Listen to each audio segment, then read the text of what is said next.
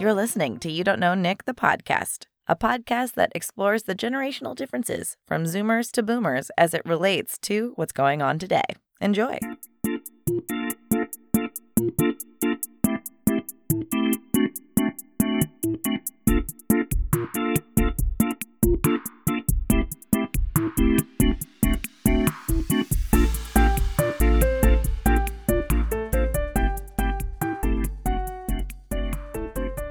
Hello, Nick.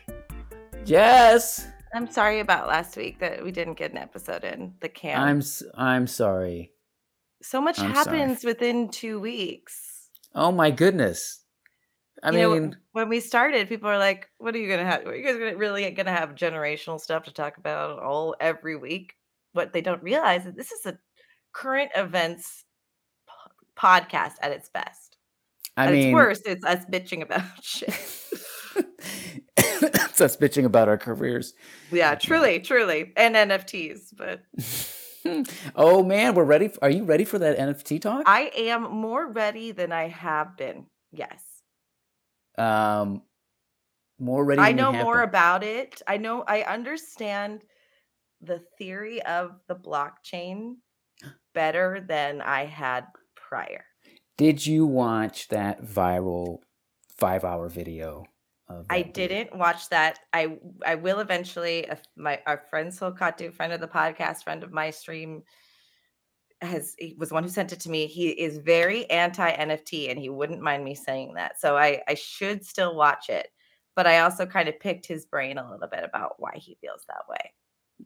Okay. Well, now I sat down. I didn't sit down. I was doing dishes. I watched that whole thing. You did. Not in a row, in pieces, over the course of a week, but I did. I watched that thing from beginning to end. It's 2.5 hours long, and it's interesting. And I'm ready to get into it and talk about it. I'm so excited. So that'll be toward the end of this hour-ish long podcast where we normally do Crypto Corner. I'm still waiting for our fans to make that song for us. Yeah, where's that drop?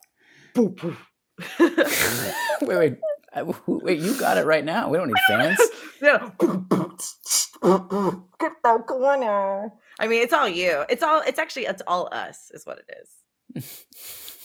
Well, crypto is shockwaving today. I mean, the whole world's shockwaving today. Oh my goodness. I mean, how can we... Bad choice of words. No, it's the exact choice of words because that's what's happening. Right. It's a lot of things are going on. The world is at war, sort of. There's things that I don't even understand, so I want your insight about it. And really, I just want to just be here in the moment and appreciate the time we have together. Yes, because it's dark out there. Yeah, longest, shortest February ever. Now, look, there's something that we missed talking about last week. That I feel like we need to talk about, but it's kind of a lighthearted hoo-ha whatever, so we can fit it in. Hoo-ha. A lighthearted hoo-ha. A lighthearted whose generation was the Super Bowl halftime for? Did you catch any of this? Such a good hoo-ha to talk about. I actually even want to wait until after the break because we'll just talk about it. I didn't even watch it, but that's what I'm excited to talk about that. That's a good one. This is fun. It's distracting.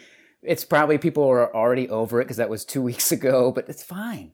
We haven't weighed in, and that's what the people want is for our Jess opinion. and Nick to weigh in on this. That's our opinion. They want this. So here's what I'm going to ask in a lighthearted way first, and then we'll see how the show takes us because we got all sorts of things to talk about. My question to you is, have you seen any of the films that are up for Academy Awards? Ooh, I don't think so. I don't even know I have to look it up. I'm going to look it up. Yeah, I think you're going to do that for me too. I think what I really want to do is make predictions based off of nothing, who we think is going to win the major categories. You wanted to get that done today? Right now. That we're going to start off lighthearted, and this is how we're going to start off. Is lightheartedly. Oh my God, the Oscars are on my due date. Oh, yeah, March 24th? March 27th. 7th. Well, I guess this is even better that we're getting this done now. Because we just don't know. I've seen one of these films. Okay, so do us a favor for the audience at home, not for me because I know everything. What are the 10 nominated films for the Oscars? Is it seriously 10? They've I think they've increased it to 10. Yeah, right? Or 10. 8? Yeah, it's 10. It's kind of insane. Okay, number 1, Nightmare Alley. Okay. You seen that? No. I'm interested. Cooper. Bradley Cooper, Guillermo del Toro. Someone I know really liked it. Thought Bradley Cooper was fantastic in it.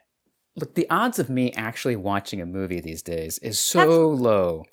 I think that's normal for most people. So, like, I even have screeners and I haven't watched it. So, like, this is what I'm trying to get at. Is like we're gonna make completely baseless assumptions about these films. Is what I'm hoping for. Oh well, yes, because I also know nothing about them, other than it's kind of a noir. It's supposed to be noir-y. Is it? Okay. I think it's noir. Seemed like a lot of older actress ladies and Bradley Cooper. Well, just think noir, and then I'm going to give you a movie title. So think noir, and then Nightmare Alley. Yeah, totally.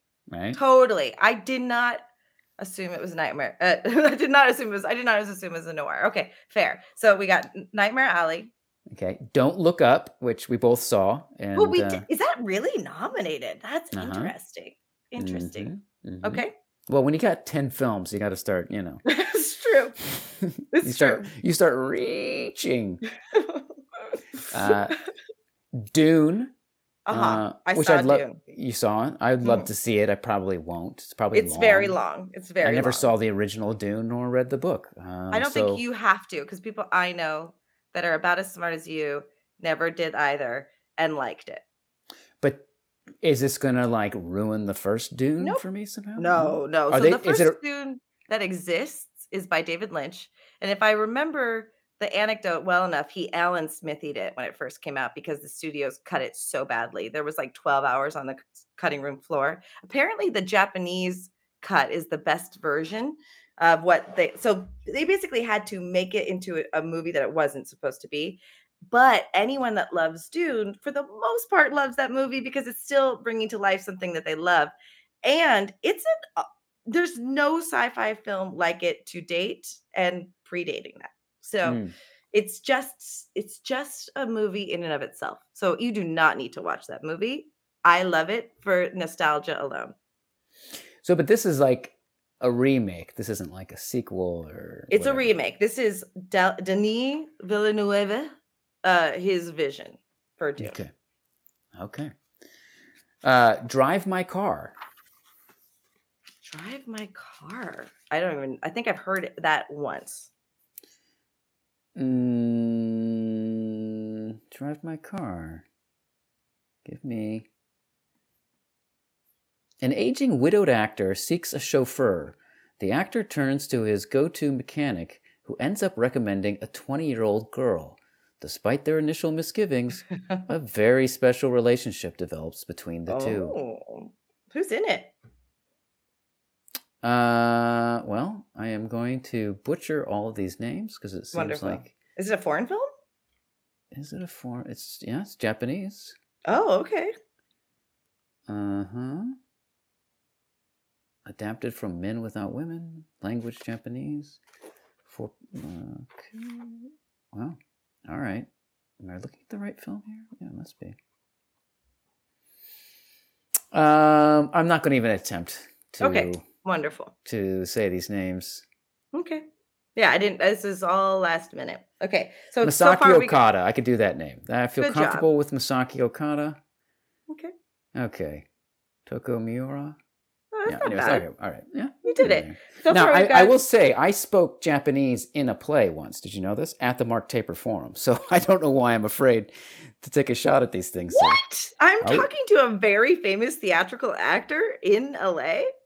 That's a big F deal. I was in a play at the Taper, and I played 3 different characters, and one of the characters was a Japanese cop. I had a couple lines in Japanese. That's incredible. Wait, is it would it be problematic now for you to be cast as a Japanese cop? Well, I think because for this particular play, the other two characters are Middle Eastern characters. I think they just needed this moment for another character. Oh, totally. So they just, they can't like cast another actor as that. So, they kind of like, I was wearing a hat, so you can't really see my face on the stage. It's dark. Got it. Jesus. But you as in the audience know it's like, oh, it's probably that guy who plays that Arab teacher. Got it. So it was a Pulitzer Prize winning play. It's no big deal. Let's get back to our list here. Belfast. Right, Jamie Dornan and Kenneth Branagh. Kenneth Branagh, yeah. I've heard it was good. It actually it was finally advertised to me, and it looked more interesting. It actually caught my attention, the advertising this time around. Let's see. Google is not giving me simple. There it is. A semi-autobiographical film which chronicles the life of a working-class family and their young son's childhood during the tumult of the late 1960s in Northern Ireland capital. Ooh. Mm-hmm. Okay. It's a good cast. All right, here we go. Licorice Pizza. Right. Paul Thomas Anderson. I've heard mixed reviews. Really? I've heard nothing but wonderful things about it. Oh. Okay.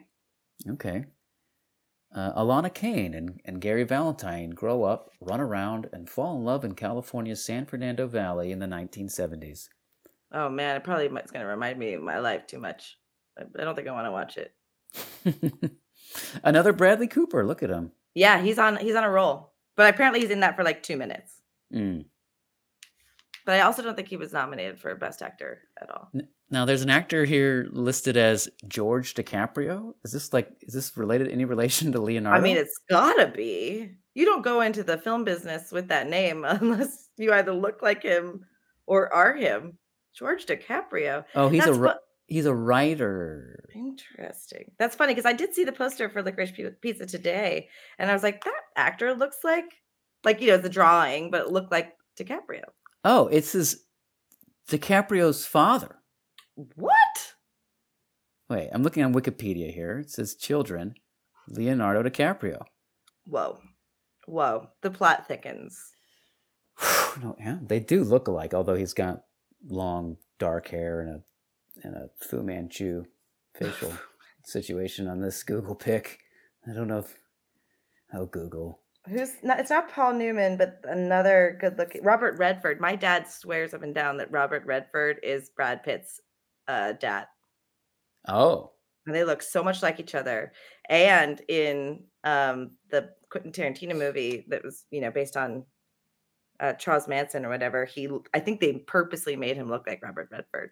But I think my dad's theory was that they never wanted to say that he was related to Robert Redford because they wanted him kind of like a Charlie Sheen as opposed to Emilio Estevez.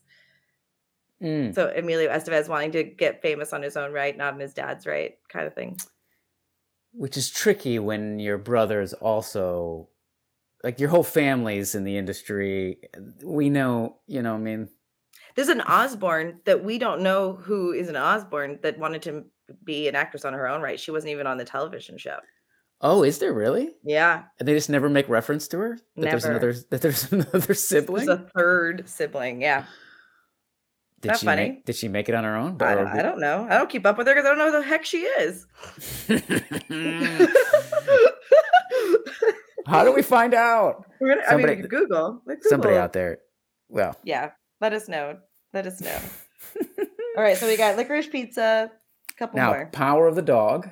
Uh-huh. A domineering rancher responds with mocking cruelty when his brother brings home a new wife and her son, until the unexpected comes to pass. Uh-oh. Mm-hmm. It's a Western. Yeah, Kirsten Dunst and God, Benedict Cumberbatch. Yes, and Benedict Cumberbatch, yeah. And Meth Damon. Meth Damon? Yeah, he looks like Matt Damon, but people call him Meth Damon. Jesse Plemons? Yeah. And they're married. Him and Kirsten Dunst. Oh. Well, there you go. What a dream. Star in a movie with your wife. Okay, now here's a movie that I really want to see. Like this one, I'm going to make the time to see it. Which one do you think I would say that I'm going to You're the worst? No. Because I didn't know that. Wait. You want to see... Because this is what happens is I forget that movies exist. Ooh, you want to see this one? You want to see... I don't know. West Side Story. You do not want to see that movie. I want to see it. You do. I break up with you right now. Are you kidding? I love West Side Story. It's one of my favorite musicals. I just don't want to see it remade, I think. Well, certainly it could be garbage. I don't know. No, but it got nominated. So I don't think. I think people thought it was good. Yeah, I've heard good things about it, and it's all right. We'll watch it. We'll watch it. It's nominated. Like, what do you got against West Side Story? Nothing. I just don't need it right now. I just didn't need it. I don't know. You don't want a more... I think it's like a modern take on it, though, right? I don't know, but I do think that the actors that are cast are more culturally correct. Like they are actually Puerto Rican or, something like that. So you know what's amazing? I was in West Side Story in high school. And were you a jet or a shark? I was neither. Okay. I was Doc, the store owner. I auditioned for this play just for the experience of singing and dancing. I didn't care. I could have been the smallest chorus part. And anyways, I got cast as Doc, who doesn't sing or dance.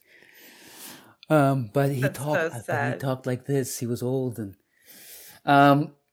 but good question. Was I a jet or a shark? Because see, in El Paso, where I grew up, where it's a majority Hispanic, even Tony was Mexican.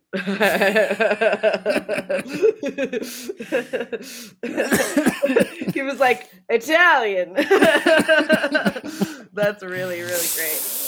So funny. That's great. Yeah. So, anyways, I love me some West Side Story. I was in it. I would have never guessed it. Would have never guessed it. Yeah. It's also probably just something that doesn't like demand too much of my emotional presence. That's a good point too. Then King Richard, which I don't know where I stand on wanting to see this.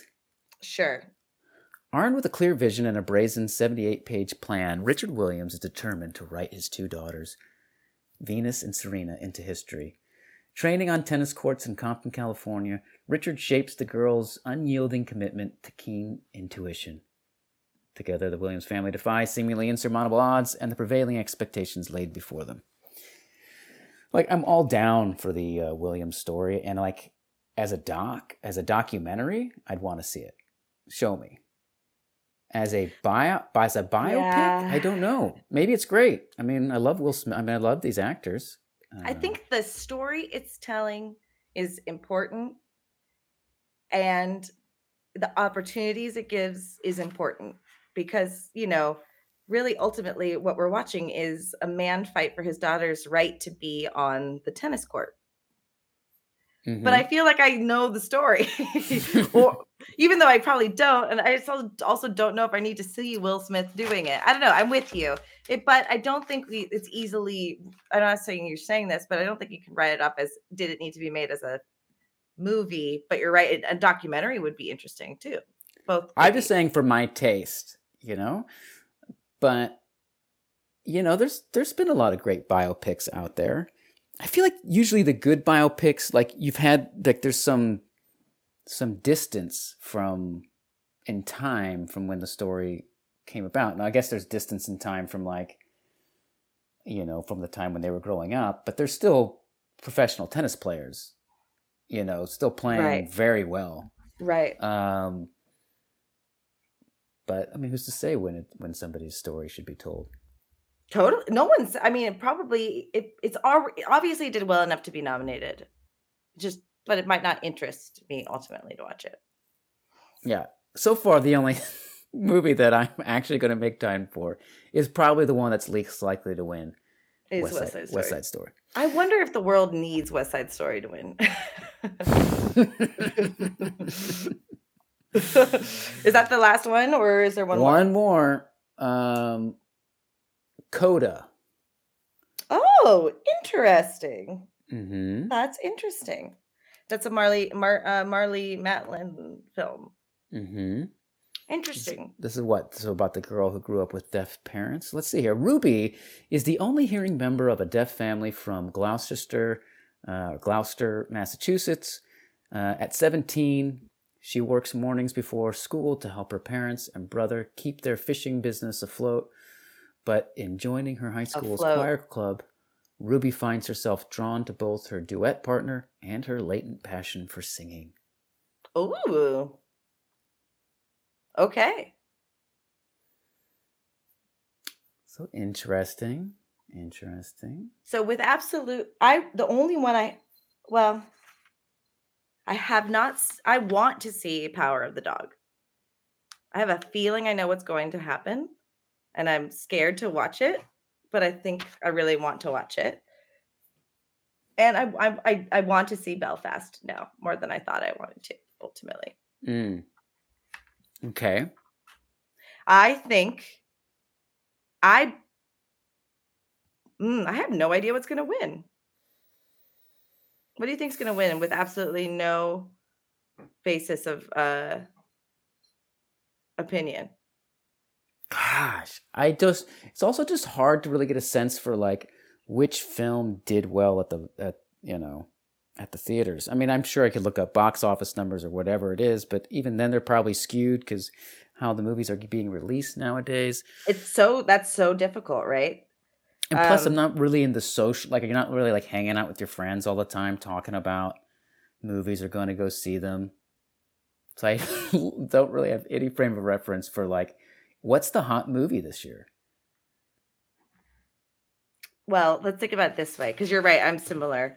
I've heard good things about Licorice. I've heard good things about West Side Story. I personally love Don't Look Up. I don't think it's going to win. I've never heard about Drive My Car. Nightmare Alley does not seem like it's any good. And Dune got picked up for the second part of Dune. So it did well enough in the first weekend to get picked up for the second film. I don't think it's the best film I've ever seen. I don't think it's the best film of the year, but it could win. Interestingly enough, Denis Villeneuve didn't get nominated for Best Director, even though the film got nominated for like 8 Academy Awards. Oh, that's what I need to do. I need to see who got nominated for what else. That's a big telltale sign. Yeah. Well, let's just make an errant choice. Let's see what happens. Okay. You first while I scroll through all the Oh my God. See how many times I see a movie pop up. I'm not even looking. I wonder if Drive My Car might win because the Academy is getting better with foreign films actually being considered. And I think Power of the Dog. I think Power of the Dog is going to win. Okay, I have just based on I feel like there was a time when maybe Coda has the subject matter to win an Oscar, right? Yes. Kid growing up with deaf parents who wants to sing, but the parents can't hear it. It just feels like it's like prime for the topics that Oscars used to win on, right? Yeah. Or movies used to win Oscars on. But I just don't know. I don't think it's happening this year. It's so funny because this is baseless, but I feel like Marlee Matlin's in so many things that it doesn't matter that she's in this film. I don't know. Like, she's so saturated even though she's a wonderful actress. Yeah. But she's good. I don't know. She is good. I feel like it comes down to The Power of the Dog or Belfast. Just based, I don't know, but can they give it to such, I guess, it's like such, both like super white films, right? Well, that doesn't matter. It shouldn't matter as long as they did take into consideration all sorts of films. The Academy is still very, very white, and that's the biggest problem. Actually, that was what turned me off of Nightmare Alley. It just seemed so like, ooh, these old white people have nothing better to do, so let's just put them in this film. That's just how it felt to me. Anyway, one day I'll be old. I'm just gonna put my money on Power of the Dog, maybe Licorice Pizza, but basically all of these films are pretty white besides June. I'm going to put my money on Belfast because even though it's white, it's about a suppressed people's cause. And it's got Jamie Dornan. And Judi Dench. You know, she's going to die soon, so they got to give her something. All right. There you have it. Knowing nothing about these films. But should I regale you with the fact that I myself was in an Oscar-winning film? Oh, God. Did you know this? Yep, let's go. I've never known this before. And strangely, it's related to West Side Story. What? It was called West Bank Story. I know what you're talking about, and I remember when it was a big deal. It won best short film. It was a short film. You need to put that on your resume. It's on my resume. What do you mean? Of course, that's Academy Award-winning actor. Sure. Well, careful. It's not an Academy Award-winning actor. I'm an actor who was in an Academy Award-winning film. That's a big F deal. Big deal. Were you? So it was Palestine and Israel, right? Yes, rival falafel stands. It was the West Side Story model. It was a musical. It was a USC grad film thesis project. Wow. But at the time, back in the day, you could tell, like, is this a serious film or not, based on what camera they were going to use. And they were going to shoot it on 35 millimeter. And I was like, oh, well, this is more than just a grad film if you're shooting it on 35 millimeter. Did you have a line? Yeah. And we rehearsed. I sang. I mean, I didn't really sing. We didn't sing. They don't I guess we're seeing a trend here. People don't want to hear you sing. Well, no. It just, most of us, all the singing was just part of the shtick. All the singing was done post, by other people, and all the actors lip synced. But no, we had to dance. We had to learn these routines. A friend of mine also got casted in it, and some people I'm still friends with from it. Wow. Yeah, it was crazy. I feel so honored I'm going to put this before our podcast. Academy Award winning movie actor. Yeah. Nick Massue. You don't know Nick Massue. What you don't know is he's Academy Award adjacent. Not adjacent, participant. Sure, certainly. Sure. That's a big deal. I feel super titillated. Good, congratulations. Oh, thanks. See, this is a big deal. Big deal. Just in case you didn't appreciate who you're co-hosting this show with, during the break, I will do my best to give Nick the words of encouragement he needs. And if you guys feel so inclined, please tweet at us.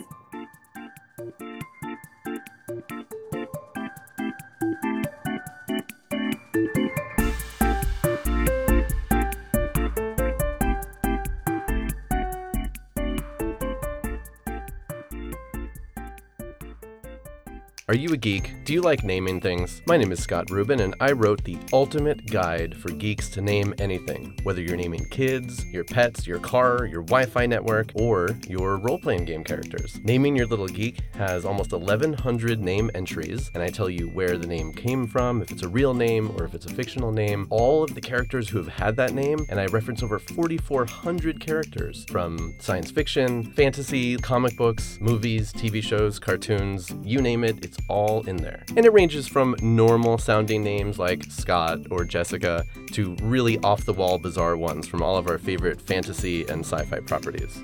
You can pick up a copy of Naming Your Little Geek at bubblesandthingssoaps.com and check out all the other cool items there. Some really neat soaps. Naming Your Little Geek is also sold everywhere books are sold online, and you can even find it in some physical bookstores if you're a person who shops in physical stores these days.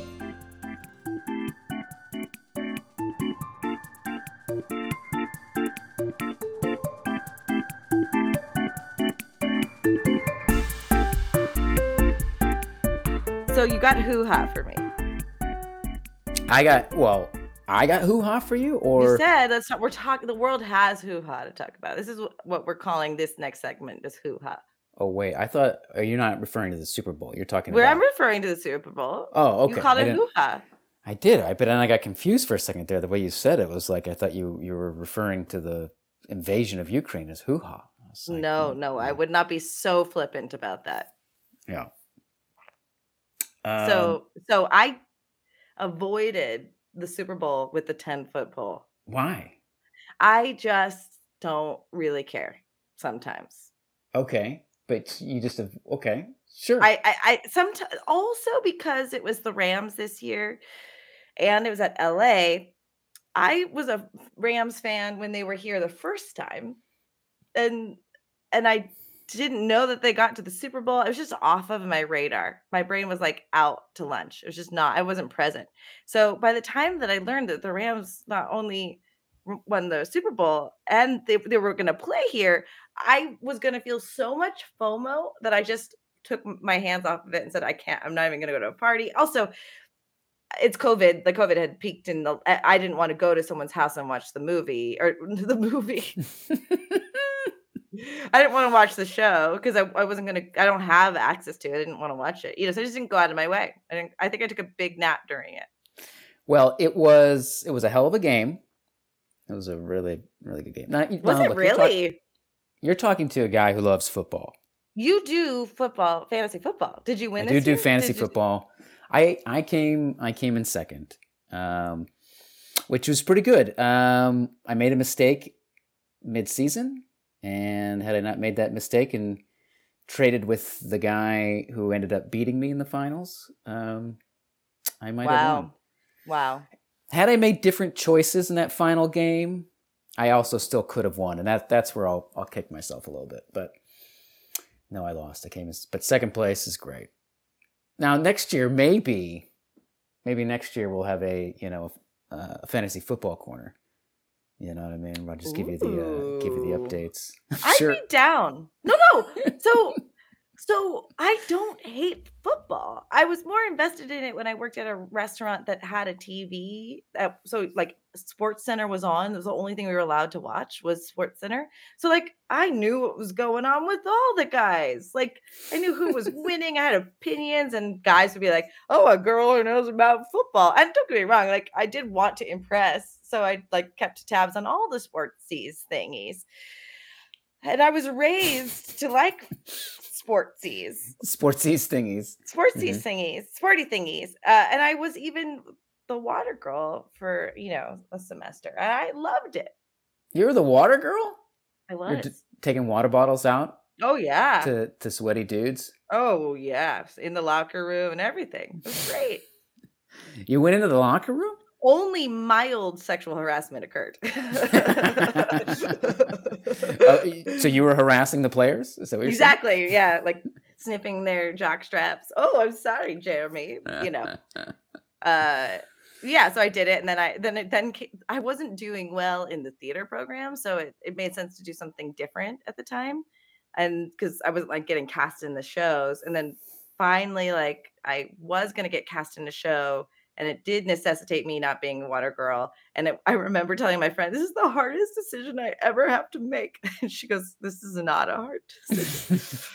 So I do like football. If I had a reason to care, and we did football corner, I'd be down. Well, now look, I love football. It's my father basically either watched news or sports. So that was what was on TV. And in particular, we all loved football. And I've had to like pare down any other sport, including college football. I had to pare, like in terms of time, like what I can watch, what I can pay attention to. So I only pay attention to NFL, really. So you put blinders on because, again, you're going to get FOMO if you can't watch the Lakers game or something like that. Oh, I hate the Lakers, but yes, Okay. I grew up a Celtics fan. What's up? The last thing I did before the pandemic was sit almost courtside for a Celtics game. Oh my gosh. It was awesome. And I got on the Jumbotron and the guy from behind me was like, "You're on the Jumbotron, LA." I was drunk as all get up. It was great. Right? So it was a good time. I did not know you were a Celtics fan. Oh, What? yeah. Yeah. How did that happen from Texas? Well, my dad was a big basketball fan and basketball player. And his mother, my grandma, was a huge basketball fan, loved basketball. And she loved the Celtics. She was from New York, but she was very particular about who she rooted for. Like she didn't root for the Knicks because she didn't like Patrick Ewing. But she did root for the Spurs because she loved, oh my God, Tim Duncan.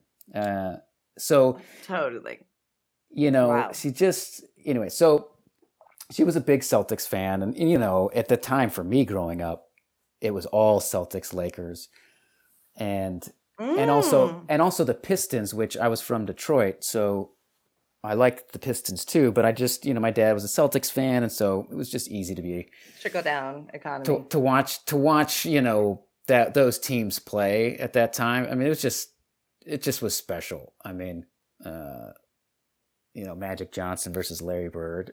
Oh, it just was just amazing basketball. So I just became a Celtics fan.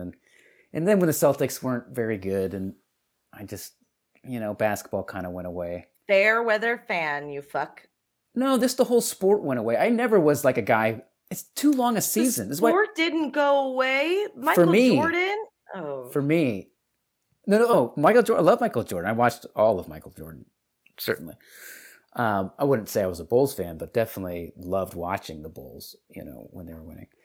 So it wasn't that. And I actually, there is a Laker period that I watched the Lakers and really enjoyed watching them. That was the Shaq Kobe era. Oh, what an exciting period. I liked that era. Totally. But I was never I've never been a regular season guy. Like, it's just too many games. So when I say I stepped away from basketball, it's like if the teams I was wanting to watch weren't in the playoffs or the finals, then I'm probably not watching. But once the playoffs come, I'll start paying attention and whatnot. When the Celtics met the Lakers again with Paul Pierce and Kevin Garnett and right, oh my God, I was back in it. I was right there again. It was amazing. I don't know if you remember that period, but it was no. I think that was probably the last vestiges of my basketball career, because I too was invested in basketball for some time, and then it's come and gone. Like just like baseball had its exciting era too. This is a good conversation for another time, actually. I think is what our eras of sports were. Mm-hmm. Baseball is the one that I never really got into, so I don't. But I think everyone was in on it with the Sammy Sosa era. Everyone was keeping tabs on how many home runs were getting hit. You know what I mean? Yeah, not me, but okay. I don't know. Well, anyway, never happened. Anyway, back to football. Psychopath. Yeah. So I'm, but when the Rams came back to LA, at first I was all into it. Now, my football team, we don't have to get into it, is the Miami Dolphins. It happened. Dan Marino in 1984 against Joe Montana in the Super Bowl. I was 6 years old, and I rooted for the Dolphins. We all did. We all rooted for the Dolphins at one point. Anyway, and I'm very loyal, so they're my team, but whatever. I needed another team, and the Rams coming back to LA was it. I was like, yes, I'm in. Totally. I'm in. But then something happened this year. I don't know what happened. You are a fair weather fan. Oh my God. Fantasy football kind of changes your allegiances year to year, because you start watching different players differently. You start falling in love with different teams, and stuff like that. And for some reason, when the Rams traded away their quarterback to get arguably a better quarterback, but started to really kind of change the team, and what they did this year is they just built a superstar roster of players. And it just didn't have the same feeling for some reason as a team that was like, I don't know. I had no allegiance to the old quarterback, Jared Goff. He's kind of a goofball. Yeah, I know nothing. But for whatever reason, I just became a Niner fan this year because they got a guy on their team who's my favorite football player. Anyways, we're sidetracked. But so the Rams we're are not, here. Because I was also excited about the 49ers too when the Rams were down here. So the Raiders and the Rams and the 49ers, they were all, it was like you're supposed to like a team because you're in California. And I think I said, I like the Rams because of the colors. But the 49ers are exciting too. So I hear you. I'm with you. So I found myself, I was like, here's the Rams in the Super Bowl. The last time they're in a Super Bowl, I had my hat, had my little Rams towel, I was ready to root for them. But this year I was like, I don't know if I care. I care about watching a good game, but Cincinnati, I kind of like them better in a weird way. There's because once you start playing fantasy football, you kind of start falling in love with players. Because you have to, because you are not a team. You are your players.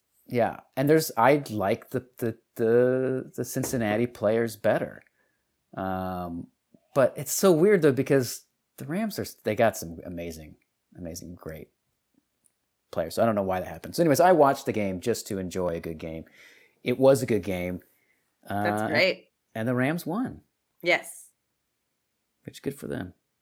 But that's not the hoo-ha. Oh, that's right. That's just the game. Actually, nobody cares about that. That's just the game.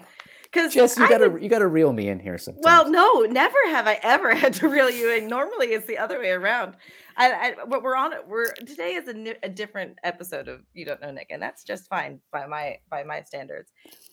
What we didn't get a chance to talk about last week was I saw this tweet. It was so funny. It's where someone was like, oh, this year is not for me, it's for kids, or this year is like for all the old people, like Paul, like I don't know who this person is, or Billy Joel, why, or whatever. And then someone was like, oh yeah, this year is totally for me. Oh, I'm the old person now. This year's for the young people. Oh wait, no, it's not. I'm the old person this time. And so I actually got to see a similar lineup to this year's what this year's Super Bowl was at Coachella years and years ago. Okay. And it was basically all our West Coast rappers. Eminem, I think Dre was there. Snoop definitely was there. They were all like performing with Tupac Shakur's hologram. I was the first person to see the hologram. That's right. Yeah. So I'm sure I will eventually go to watch. I'm very weird when it comes to award ceremonies and big events like this. If I'm not there, sometimes I don't even want to watch it. So that's why I really avoided it. It's a weird thing that I can't quite put into words. But I think I will watch it because it's amazing music, Mary J. Blige, and it's our era of music. Wait, whose era? Mine. Here's the thing. It's okay. Not. It is my era. No, it was for millennials. Eminem was not you. And now here is the hoo-ha. The hoo-ha. Okay? Which generation can lay claim to that halftime show? Because this is what caused the stir online, is you had all these millennials going, oh my God, finally a halftime show just for us. And then you had all these Gen Xers going, what the fuck are you talking about? That's our halftime show. It's not your halftime show. If it was your halftime show, it would be Tupac. It would be Biggie. It would be Fuck the Police. It's that this is ours. How old were you when Chronic came out? 1992. How old were you in 1992? I was 6. 6. 6. And you're telling me this is yours? No, great, fine. Eventually Eminem, it's maybe a little bit closer to that age when he came out as the age that I was when, Dre and Snoop dropped Chronic. But so that's not like Dre just showed up. That was his first album. He, you know what I mean? Been with NWA. Like and the whole halftime show is about that collective that Dre kind of, produced and brought about. Right. So which spans 2 generations. Yes. And, I guess, what was the other guy's name? Kendrick? Like he's not, he's even was more he there? Current than us. Is that his name? Kendrick Lamar? Yeah, he was there. He was there. Oh, yeah. I did not know that. Okay. So there is, you can make, once you add him, you're like, oh, we're really spanning a spectrum here. Mm-hmm. But the idea that this was for millennials and not for Gen Xers is like an insult to Gen Xers. I see. So there is some hoo-ha. There's a lot of my limited Twitter viewing. I saw it, or Facebook scrolling. I saw the hoo-ha of people trying to lay claim. Wow. There was one I saw that was like, they didn't use this word, but they basically said, you know what? This is for neither of you. This is for the Zennials. They didn't say Zennials, but that's what they meant. This is for all those people born in the, late 70s, early 80s. It's neither you Gen Xers and neither you millennials. It's for us. I think that we need to hold hands across America and accept that we're all old. All right. I think the thing is that like, because I guess maybe you could say Prince is a Gen Xer type artist. Which many totally. people would arguably say is the best halftime show of all time. I don't know where you stand on that. I don't care enough about Prince to think that that's true. Well, did you see it? Do you remember? Yeah. Yes. That it like started but like rain in the middle of Purple Rain, and yeah. The music didn't matter to me. I wasn't raised on Prince or with an appreciation of Prince. And I also didn't know how little I knew about Michael Jackson until after he died, to be honest. Like, these are just 2 artists that just soared past me. I think if I'm going to tell you like my favorite, it was Bruce or Beyonce. Halftime show, Bruce or Beyonce? Uh-huh. Those were ones I wanted to see. Mm-hmm. And Lady Gaga, I didn't care about her at the time. And now I might be like, let's watch the shit out of that. That's going to be dope. I think I watched it, but I didn't care. Mm-hmm. So interesting. Yeah. I feel like not knowing Prince is the bane of my society. But even when I've like tried to, not a society, bane of my existence, and something I'm embarrassed about to some extent, but every time I listen to Purple Rain or it's on the radio, I don't have an emotional connection to it at all. It doesn't sound like a good song. Excuse me? It's just not that great. Are you pretty? I'm sorry. I just need a moment here. Just have a sip of my water.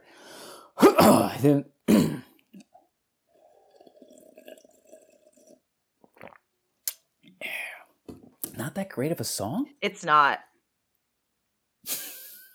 Oh my God. It's not. It's not. Tell me what's great about it. It's so if I could sing, I would sing it for you right now. It's overproduced. It's Purple Rain. What is that? Dove's Cry is a better song. Okay, well, it's great. Well, but I feel like, Dove's Cry, Little Red Corvette, Raspberry Beret is dumb. No. Raspberry Beret. No, thank you.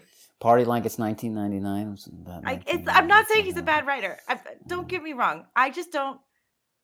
The music doesn't make me groove. And you know what? Maybe if I'd seen him in Vegas, I would have felt differently. If I had grown up with him, I would have felt differently. Because I'm sure what he did at the time that he did it was revolutionary. I'm positive of it. Just in the same way, this is another conversation that we should definitely have, maybe more in depth at another time. My generation's very cynical about U2, very cynical.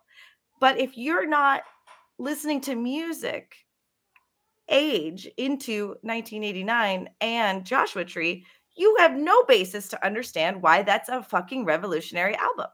But when it was phrased to me that way, like, just picture all the other songs that have graced the radio, and then you put on the vinyl of Joshua Tree and you hear this, game changer. I understand that.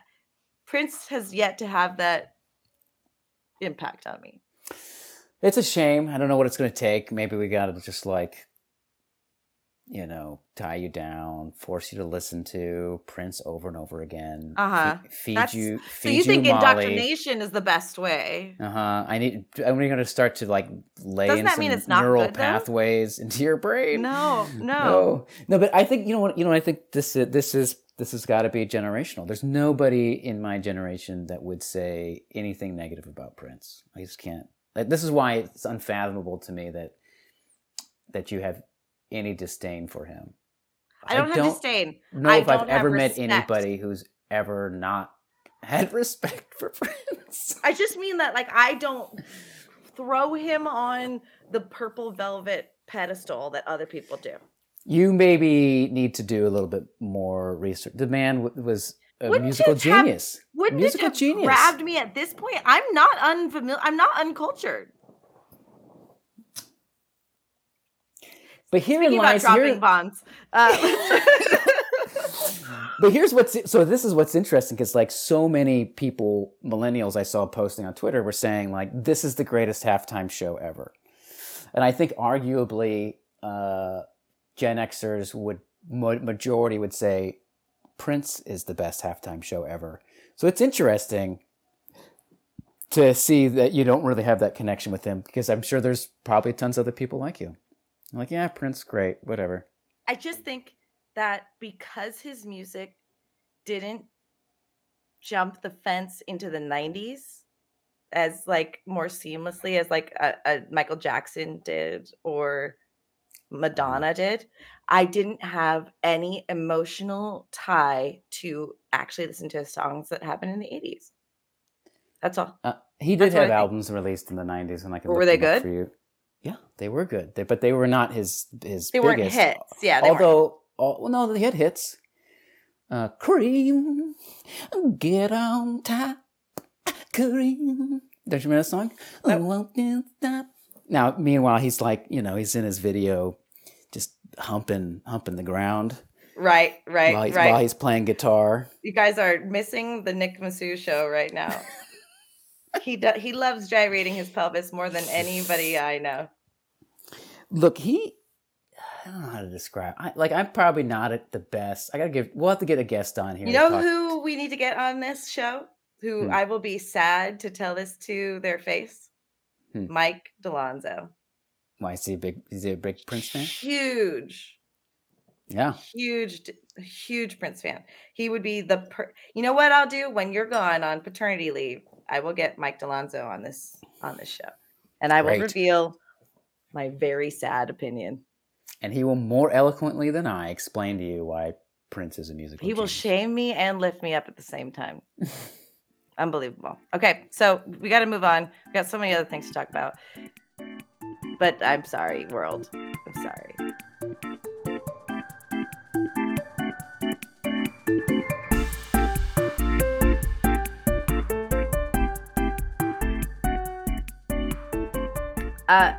Nick, we've had so much fun talking about things up until this point. I just don't know what's going on with Russia and Ukraine. I feel like we've been hearing that this was a potential for years with certain occupations that Russia has done. Is that right? Am I wrong in assuming that? Well, they annexed Crimea in, I think, 2014. And I remember that being like a subtle act of war at the time, right? Oh, yeah. I don't know how subtle it was, but yeah. Or like we just didn't care or couldn't. So what's going on? What do you know that I don't know? Which is majority of things. I mean, we all don't know. We're all catching up. We're all trying to figure it out. What I do know is that he's amassed, forces to almost 200,000 strong across the border, and that leading in there was this sort of like dumb conversation about will he, won't he, or that somehow diplomacy was going to stop him, and that threatening with sanctions were going to stop him from doing it. I think rightly so, and I'm glad he did it. Biden was saying, no, this is going to he's going to invade. Like, I'm just telling you now, this is what's happening. And there was everyone else in the world was like, no, why are you trying to provoke him? Why are you trying to do? There's still diplomacy. Like, even Ukraine guys like, no, nobody's invading anybody. Are you serious? Oh yeah.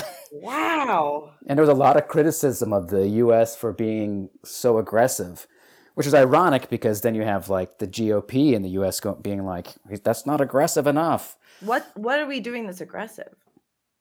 By just saying point blank, Russia's going, their intent is to invade. I see. As opposed to like, well, we don't know yet. Let's talk it out. Let's see. I see. Well, because people are afraid to make a choice, it sounds like. So what precipitated people starting to speculate that this was going to happen in the first place? Oh, just mass movements of troops along the border. I mean, I see. So people were aware of what he was doing. I mean, you don't move 200,000 troops without somebody noticing. I see. So that's what I'm saying. I don't know any of this. And I think, like, look, we've obviously got spies in Russia. There's no way we have intelligence units everywhere. All over everywhere. And they have it here too. We're just waiting to awaken your sleeper cell, Yes. And then watch out. I am fighting for Chechnya. The Celtics. What can I for Cyprus, Greece. I'm really no, I feel like this is where my spidey sense is that like we've known for a while that this is probably going to happen. And so then seeing the troop movement was just more confirmation than anything. But there's like, how much intelligence does the U.S. say that they know? Like, so they have to be mindful with their intelligence, but eventually they can't say what they know either. I think what do we need to actually know? Yes. And within the last week or two, U.S. from what I heard was like they were doing information share, which basically just means sharing their intelligence. And basically, I think the U.S. kind of going, "Hey guys, this is why I'm saying what I'm saying." Okay, I'm not just up there on the bully pulpit here. Which it's actually better to be on a bully pulpit than not. What does bully pulpit mean? You go up there. You're at the pulpit being a bully, pushing people around with things that you're saying. Oh, bully pulpit. Which is basically what Putin is, but he's not bluffing. So I think, this is just my own sort of like, why now? He could have done it during Trump's time, but maybe he waited after so that people Trump didn't was done. Incriminate Trump in it. Yeah, or maybe he was getting what he wanted out of Trump. Like, why does he really want to invade Ukraine? I mean, yes, what he says is he wants to like reunite old Russia, in which obviously he wants more territory, more power. There's a lot of, I think, oil and resources there in Ukraine. So he wants all that, but also I'm thinking like he knows he's taking a bold ass step. Like, what does he gain out of this? He gains so much more than just a country. I mean, like, he destabilizes one of the things he gains is destabilizing the U.S. even more, because Russia's already so divisive of a topic here that now by not doing it during Trump's era, but doing it during Biden's era only makes the argument more for Trump of like, well, Trump, which is exactly what Putin would want. He would love to get Trump reinstalled, like, because it even fucks our democracy up even more. I mean, there's so much to gain in terms of this as a political move for them, and why they chose to do it now is interesting. Like, was it always planned to happen around here? When did he decide to do it? Was he going to do it during Trump's presidency but didn't? Or did he decide that, if he didn't get reelected, this is an interesting opportunity to to move forward on this. Or does it not or is like everything where he needs it to be anyway, and there's a certain point where you just have to make a choice. Like, I think it's interesting too. Last week there was a report that Trump is still in communication, I believe, with Kim Jong-un. Right?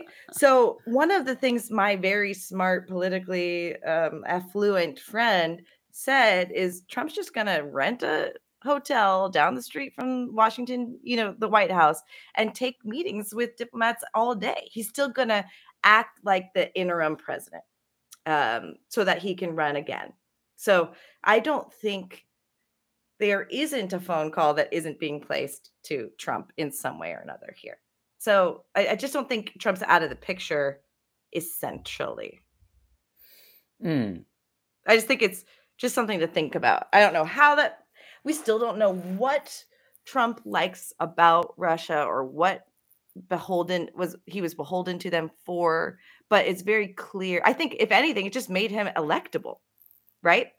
I think how Russia infiltrates our social media made Trump electable. So it's probably made sense for him to be on that guy's side. But I just don't think he's totally cut ties or never didn't not have ties. No, yeah. I mean, well, I think he thinks he's getting stuff out of that relationship. And I'm sure he is. I mean, they weren't they going to build some big Trump hotel in Russia before he I think ran? That's right. Yeah. So there's all that stuff going on there, and he's a huge narcissist. So he loves being the head honcho guy, and he wants to hang out with other tough guys, But if he thinks that he's somehow on Putin's level of intelligence, right, and like that, and that Putin is somehow his friend. It's just the dumbest. Then he's dumber than. But doesn't he have aides and people around him that are smart, that do know how to use this to their behest? Like, even Joe Biden isn't even really our president. He's got people telling him what to do behind the tables that we'll never even know. So well, sure, but what smart?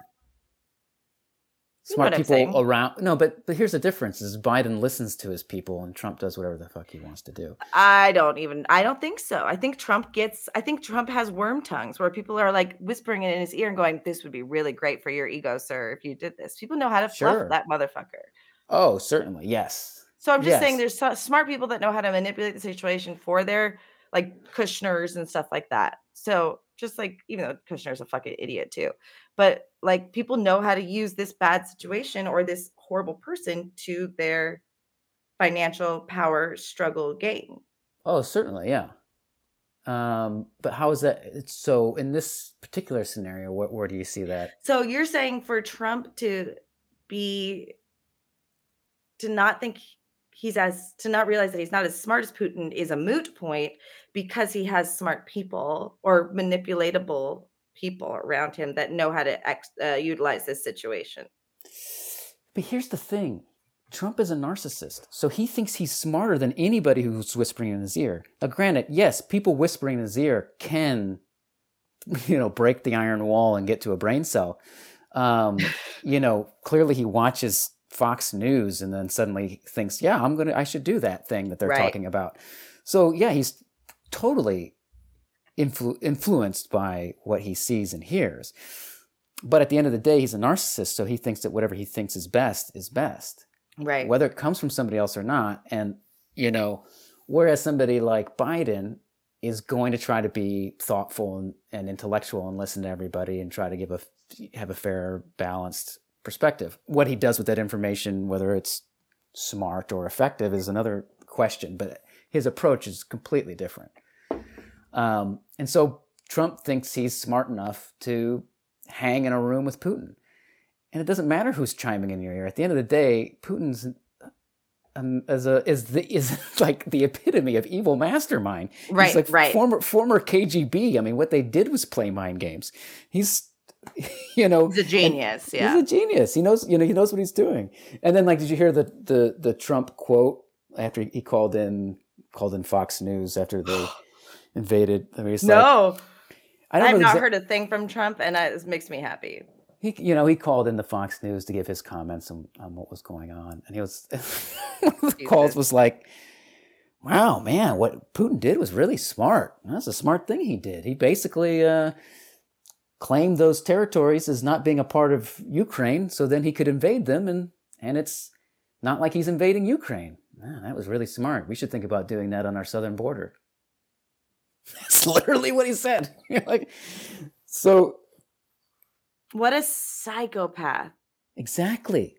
You're not dealing with a normal human being. He is. Well, no, but someone told him that's what we should do, and the fucking conservative right-wing media is going to now find a way to finagle that. Like, someone believes that, and so he had to hear that from somewhere.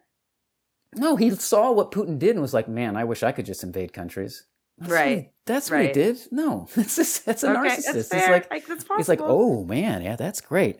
Basically, I think not giving him credit or giving the people around him credit is dangerous. That's how I feel.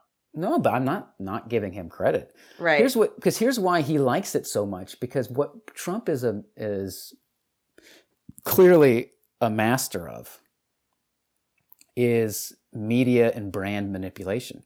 Right. That's what his whole thing is. His whole career, everything he's based on is a lie that he's manufactured. He's been doing it his whole life. He did it his whole presidency. It's why he was the king of Twitter.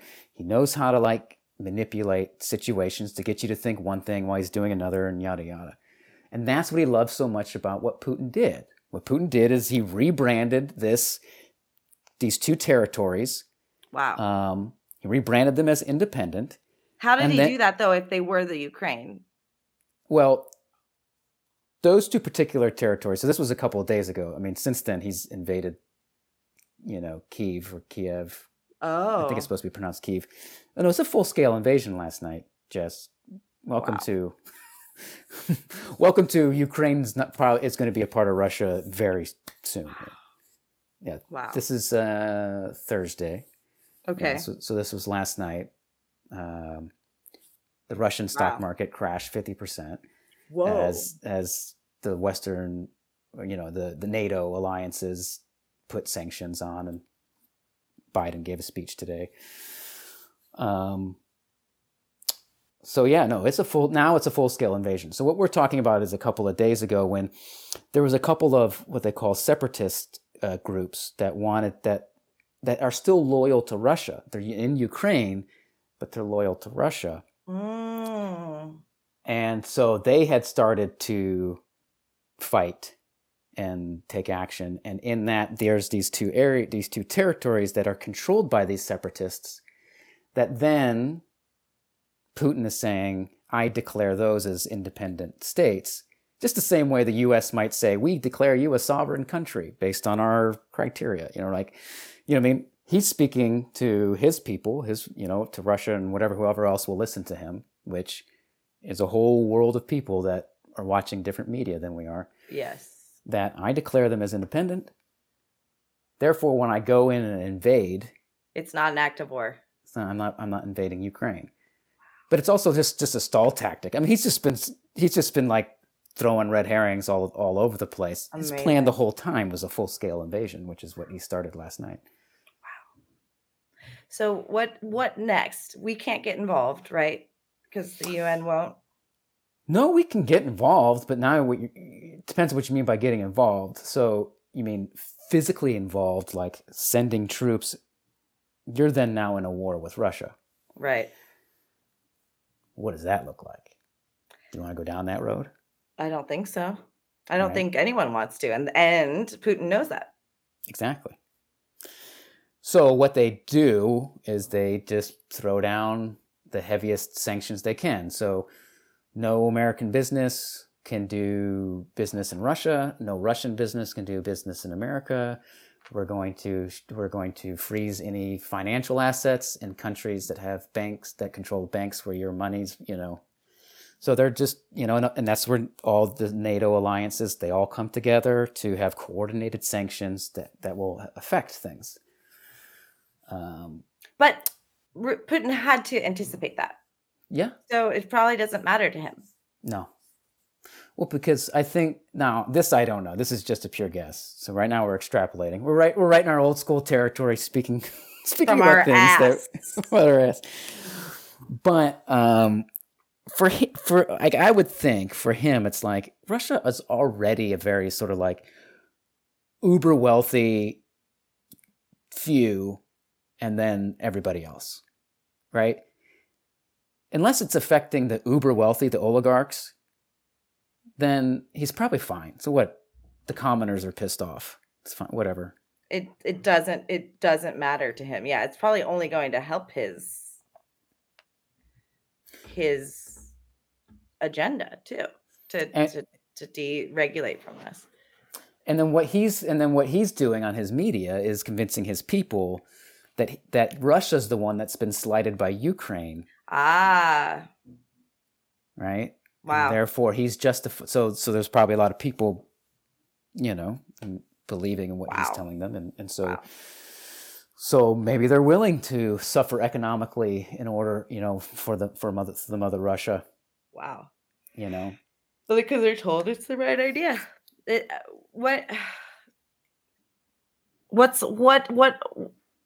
I think we should talk about this more at another time where we can spend a little more time about it. Like, what did the way Russia has impacted the many different generations, not just our generation, but from the Cold War to USSR to all these things. I think it's fascinating that this has always been the clearest and present danger besides Germany to at least the United States. Right? Well, this is what's so fascinating about American politics right now, because for my generation, they were the number one enemy. And then, for my generation before me, like all the movies were about Russian bad guys, right? Spies Like Me and stuff like that. Yeah. Yeah. What the Middle East is today, Russia was in the past. Right. But even more so in that, like, you had a nuclear arms race, you had East and West Germany, you had literally Berlin separated by a wall, right? You had communism versus democracy. I mean, this is like way bigger than, the sort of Middle East U.S. conflict, even though that is huge unto its own in a different way. So this is like, this is the Cold War. It's America's enemy. And then that ended and things started to shift, but Russia's always been kind of considered not our friend. It should always be worrisome. But with Trump and pushing the needle and being like, well, what's wrong? What's wrong with Russia? What's wrong with Putin? And him being the leader of the Republican Party. And now you have Fox News being like, what's wrong? I mean, like Tucker Carlson did this fucking rant about like, what's wrong with Putin? What did he ever do to you? Did he ever call you racist? And he starts like basically like laying all the sort of things that like the liberal agenda, Right. And you're like, what is happening? Suddenly the Republican Party is pro-Russia when traditionally out of any political group, you would say they were the most aggressive anti-Russia. Like, so now there is a new story that's being written literally right now by the GOP to change American viewpoint of Russia. And I think there's going to be a lot of people, a lot of conservatives who are just going to go, yeah, what's wrong with Russia? I think there's still plenty of conservatives who might be like, maybe a little bit more like, I don't know, have a friendlier take to Russia, but still think they're the enemy. I don't know. But yes, it's the script has been flipped, and it's going to be interesting to see that if this script stays this way, changes. They're gonna get the conservatives or the people that watch Fox News to like Russia by saying that liberals like Russia. And the thing is they don't realize this is exactly what Putin wants. That's what I'm saying. It's like mission accomplished. And even if he didn't like succeed in taking Ukraine, which why wouldn't he? Nobody's going to stop him. And he knew it. This is a huge benefit he gets. I mean, that America is divided over what they think about Russia. That's insane. That's never been the case. That's impressive. That's why he's smarter than Trump. That's why, like this is all, it's all calculated in his mind, Wow. And it's the long game. He played the Cold War game. I mean, I have a very vivid memory of like me and my brothers running around the house when we were kids, like shooting each other with machine guns, and my mom, my poor mother, my poor 5'1" mother coming in with a wooden spoon, trying to settle us down, going, sit down, stop running around the house. And my brother going, die, you commie bastard. No. Unbelievable. What would your mom eat? How would she go to sleep at night? Oh. Die, you commie bastard. I mean, you're right, because it was so saturated in our culture. Like I've been rewatching Family Guy, which I never watched religiously, but because I'm watching the Orville for the other podcast that I'm on, I just want to continue watching other Seth MacFarlane stuff if I'm not watching Orville. So the weird thing has been is I started from the most recent season and I've been going backwards. So now I'm in like season 10, which is 12 years ago or 9 years. It's a long time ago. Obama had just been elected, essentially. So it was much longer than that, I guess, even. And it's amazing, not in a good way, how many jokes are geared towards Muslims because it's a freshly post 9/11 world. Oh yeah, it's wild. It's so crazy because like, especially as an actor too, of like, growing up and seeing all, Russia being the bad guy in our movies, and then suddenly after 9/11. Oh no, I'm the bad guy in our movies. Yep, you are. I mean, it's good for income, but it's so bad for actually understanding a culture that has just been vilified, just completely vilified. We'll see. Maybe this will give the respite to our Middle Eastern friends that they deserve. No. It's not going anywhere. I know. Well, stick around because after this next little ditty, we're going to talk about NFTs and then we'll let you back to your other podcasts.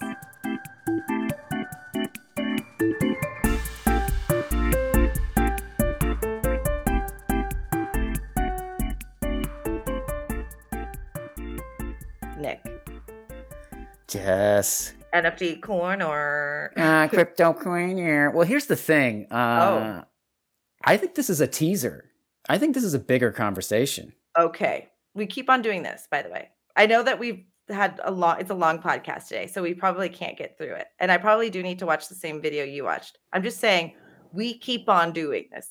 Okay, well, let's get into it because I do think that maybe this is just a multi-parter. We'll say that. There's multi-NFT conversations to be had. And I think there's potentially a couple of NFT guests that maybe we should talk about.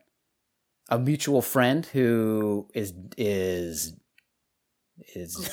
who shares your first name? Who shares my first name? Who I was going to say is dick deep in NFTs. I mean, he's so deep. Not knee deep. He's all the way. I don't know if he wants to hear it. I don't know if that's how he wanted to be talked about, especially knowing he doesn't know he's being talked about. But maybe he would appreciate it. That's actually a perfect guess. We're going to tease them for that. That's a great idea. And he's got a very strong opinion. And then I have another friend who I don't know if he'd want to be a guest, but he's also gone headfirst into it. And I'd be curious to get his opinion. But okay, we gotta dick squeeze them in before you have a dick baby. So we'll I know time is running out. What do you got for me? What do you think? So What you sent me something that was an hour long? Or you mean after you sent me your NFT video? I sent you an NFT video that a friend of ours, Solkatu, sent, and then you sent you sent a 10-minute video. A 10-minute video, not about NFTs, but about crypto. Right, and the next, I listened to that on my drive to a baseball game because I play softball now, and then another hour-long video played after that. So I just listened to that, and it wasn't so much about NFTs as it was also similar to that 10-minute clip about why investing in crypto makes sense from a long-term macro top-down perspective in terms of the security of assets, which really was a great argument for it. Like if real estate can change, you can't move it, real estate, you can more than likely make money, but it's not the same thing. And blockchain technology, it affords you the opportunity to actually make money if and when it succeeds. And also another takeaway, and you've talked about this several times, where the main guy that was talking on the video, I think he was in both videos, was talking about like how he's an early investor in Apple. And people didn't understand it. So it was the same. I'm sorry to interrupt. It was the same guy in the video. It was the same guy. So that's his name is Michael Saylor. And there was another guy that was also being interviewed, an Asian man who I didn't catch the name. Oh, was his name Willy Woo? Could be. Sounds like he's like a huge Bitcoin dude. He was talking about how all of his assets are in Bitcoin. He has literally has only $2,000 cash in an ATM. It might be him. He's a big sort of personality on the yes, for like years too. That was my impression. And Michael Saylor is a recent converter to Bitcoin and a huge Bitcoin enthusiast. He's the, I think, founder and CEO of this company called MicroStrategy. Anyways, just the point saying, very smart guy, investment guy, and one of the biggest advocates for Bitcoin. Now that he understands the longevity of transferring wealth, etc., that's what I seem to gather. The other flip of it is, now that I understand, even though I kind of knew that blockchain technology, it still doesn't have like everyday applications, which is why so many people are like, this could fail, or this might not happen, or it's a bad idea. It's more that I can see based off the conversation I had with Solkatu, why it's a bad idea is also that it totally kills privacy. So if you join a club by buying a token that you have to get your name on a blockchain for, everyone can publicly see that, including insurance companies or this other thing that already could look on your internet, your Instagram, and preclude you from having better insurance just based on the fact that you might have a cigarette in your hand. So it's a privacy nightmare, essentially. And I had not considered that before. Okay, but did you just switch topics a little bit slightly? So first you were about to talk about blockchain. Huh?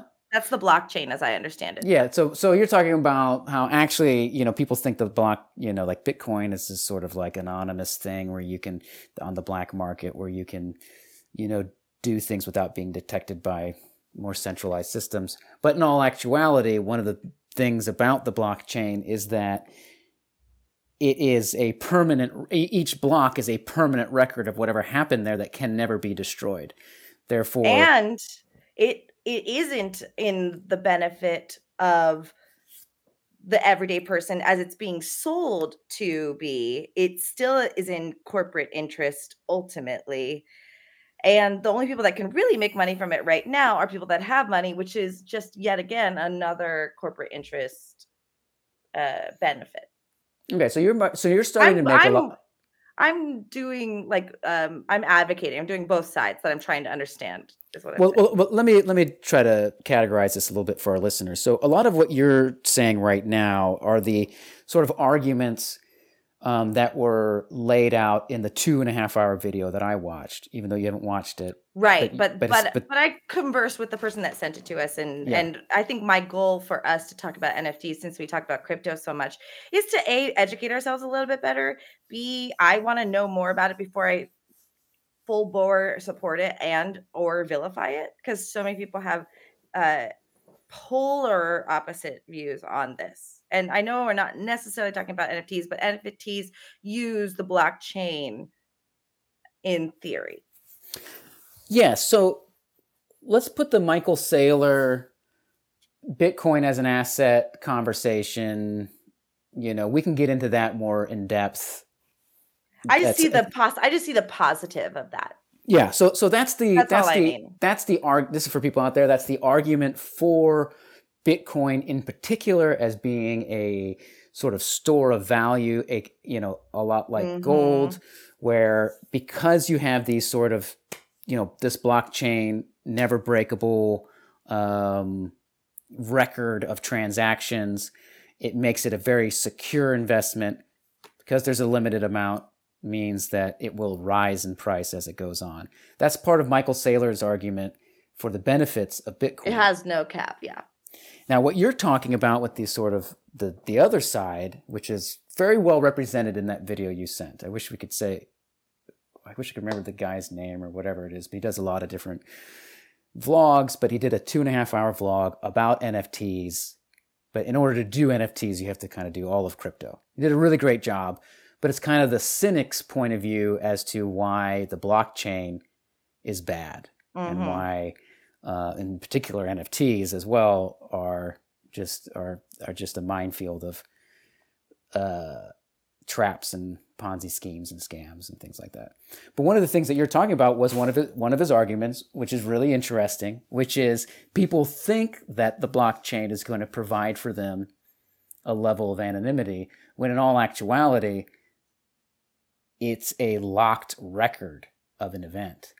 Now, if you cannot be associated with your wallet address, if nobody can connect you to the wallet address, right, then maybe, at least on that level, you could be somewhat anonymous. Because that really is the main thing that is the threat. It's not your name on the blockchain, it's your wallet address. Right. On the blockchain. Now, if you start one of the interesting things is he pointed out, like if you apply that to like social media, and apparently there's a social media company that's doing blockchain, who basically in their terms of service has to say, just so you know, anything you put on here is on here forever. It's never going away. You can never get rid of it. Whereas, current social media, you could take it down. I mean, you can take it down, but the internet also keeps a record. So if you wanted to look at someone's old posts, it's still possible, yeah. What you're seeing is like every edit, and again, you could. That's the thing that kind of is funny about like deleting old tweets or whatever. It's all there, baby. It's all there if someone really wanted it, essentially. Mm-hmm. Yeah, but now this is just centralizing a technology that ultimately I think is of interest to corporations and to the country. Who wouldn't want a paper trail that is a perfect paper trail. Well, and so this is why for me that like when I listen to some of the counter arguments against crypto, I'm in agreement with them, but I don't. But what he does a lot is like basically dispel a lot of the selling points and myths of crypto, and one being anonymity, and that somehow it's decentralized, that somehow it's for the people, and that that we all are going to get wealthier, and it's not just the wealthy few who control everything. He dispels all of that, but for me, I never thought those things were true anyway. I never thought that this wasn't still going to be another market that's going to be controlled by big investment companies and hedge funds and whatever else. Right. I'd never really looked at it in terms of anonymity. I never quite understood decentralized systems and what their value was. I could, in theory, I was like, oh, if I could do something without anybody knowing, but I'm also not really a person Like, I don't mind regulation. I think it's helpful and I think it's important. He starts talking about, like, you're not going to have any consumer protection agencies. What happens when you get screwed? Which right now there is no recourse if you get screwed in crypto, which people get screwed all the time. Again, I never had any illusions to that if this thing reaches its sort of mass application in day-to-day use, all of those things are going to have to be part of it. Otherwise, there's not going to be this utopian, decentralized, no regulations, do what you want world. It's going to be very controlled, regulated. Companies are going to issue their own currency. So's governments. So I think what was interesting was how a lot of people get sold on crypto based on ideas that are a myth. Idealized. So that, I think that does not give a good name to crypto and NFTs when you have people that are manipulating it like a Ponzi scheme and selling people on the idea of it being good for the regular person. Do you know what I mean? That does not give it a good name. So I can see people feeling really nervous about it or feeling polarized against it. And here, you should be nervous about crypto right now in terms of if you're going to start investing your money into it, you 100% should be nervous about it. And there are ways to be mindful. They have these cold storage wallets. Don't ever leave your money on an exchange website. Make sure you back up and save your key codes. Like, you don't just get into crypto and just run roughshod, sending your wallet address here and there and like talking to people, because you're going to get scammed. It happens all the time, happens every day. So what you do need to be smart about it, and you need to learn how to protect yourself. Now, that's always been the case, but it's easier now to protect yourself. So the average person like ourselves can get involved. But a couple of years ago, I'm probably too untechnologically savvy to be able to have actually done it. Like, I don't want to go get an extra cold storage hard drive and then go to there, get this thing, and then I got to go through this website to get to this other one. I'm glad there's Coinbase, and that, I have to pay extra surcharges, but their number one concern is security, and they are going to work with the IRS, and they don't mind being regulated. They want to be a part of the current system. Great. So then I feel more secure as an average individual of leaving my money in that wallet, or I'm not 100% safe from hacking, but no. But they have a better track record than most, and so I think as time goes on, it will become easier to protect yourself against this stuff. But right now, it's the Wild West. It is the Wild West. And especially NFTs. And I mean, NFTs, it's amazing what's happening currently. Now, do you understand? I don't actually. So I think you're right to punt the conversation, especially for the other person to join us. Although I would warn people they should play the episode at 0.5 speed playback, because that man speaks so fast, but is so smart. But I think I still don't understand why Justin Bieber spent $1 million on an NFT, and why. Well, and I don't think we have the time to talk about it today. Well, I mean, I'll tell you in one sentence. Great. Art speculation. Art speculation. That's it. To him, spending $1 million on this potentially appreciating piece of art was worth it to him. But to him, $1 million is not the same as $1 million to us, right? I don't know what his net worth is, but it's not the same. It's a drop in the bucket. It's like maybe like us spending a couple $1,000, maybe even less than that, a couple $100 on something, or a couple $1,000 on something. Well, and ultimately, you're right that there's the promise of investment. Someone is very smartly telling him invest, right? Like, so that's kind of what's happening as well. Well, he's looking at the market. He's seeing what's happening out there. And he's saying that, like, hey, if digital art becomes a thing, some of the earliest art is going to be more valuable. And that's what the gold rush is right now for everybody. And that's all the hype that everybody's running on, is like, some of this early stuff is going to be more valuable. And the value is, the big downsides to NFT is, like, the value isn't based on the quality of the image, because that's the problem. It's garbage. It's garbage. I mean, Bored Apes there's nothing appealing about these pictures, other than, like, oh, what does it mean to have one of the more rare Bored Apes, and what status does that bring you? So it brings you status that you have the money to pay for something like that. Right. And then it's speculation because it could appreciate over time. Wild. All right. Well, what I want the person that we're going to have on to draw up an NFT for me. I have a great idea for one. If Bored Ape can do it, I can do it. And our friend is making them. He's got his own NFT.